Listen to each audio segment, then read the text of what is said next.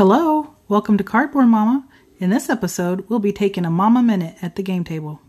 Hello, this is Cardboard Mama, and today I'd like to talk about a little thing that can happen in games that is really annoying. So, say you're playing with your friends, and it's, an epic battle or a long strategy game or, anything really. And it's been like 2 hours and, you really think you have it in the bag. Or you battle your way back and you're actually closer than you think you are, which is probably one of my favorites. Like, oh wait, I won? But say it ends in a tie. And you're like, okay, what's the tiebreaker of this game? And you check the rule book and you look in the back.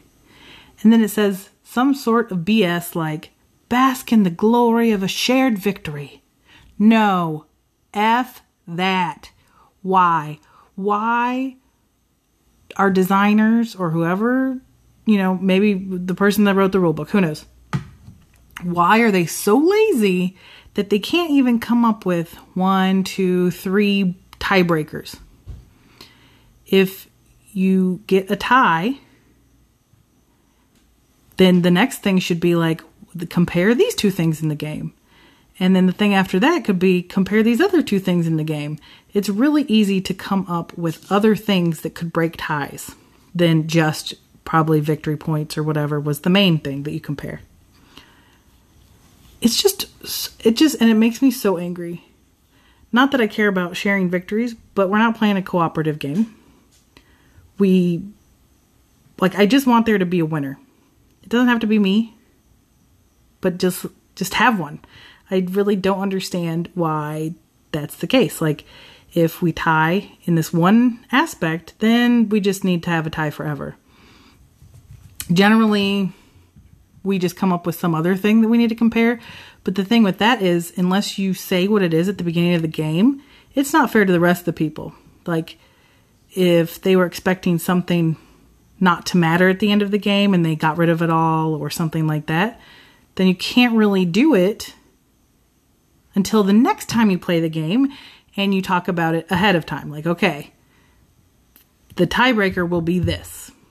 And perhaps I just need to look at the end of the game in the beginning and we can decide on it. But it is a little hard to figure it out until you've played the game at least once. So you even know what there is to compare at the end of the game and what will matter. I just think it's really lazy and it really hurts me every time it happens in the game. Like, really? We're going to share this victory? Great. I just don't see... No one I have ever played with was like, yes, a shared victory. This is awesome. High five. No, we're just like, oh, okay. Sad. And then we move on. But, just don't be lazy. Game designers or rulebook writers or whoever has started this. Just come up with something else to compare. Now, if I get through 2, 3 different tiebreakers, then you can write shared victory. That's fine.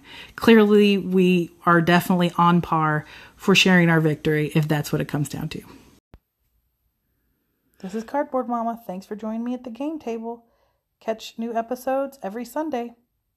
Have feedback or just want to say hi? Come find me on Board Game Geek at KittyPaws9 and on Instagram at BoardGameDame. Thanks for listening. Takes all that I am.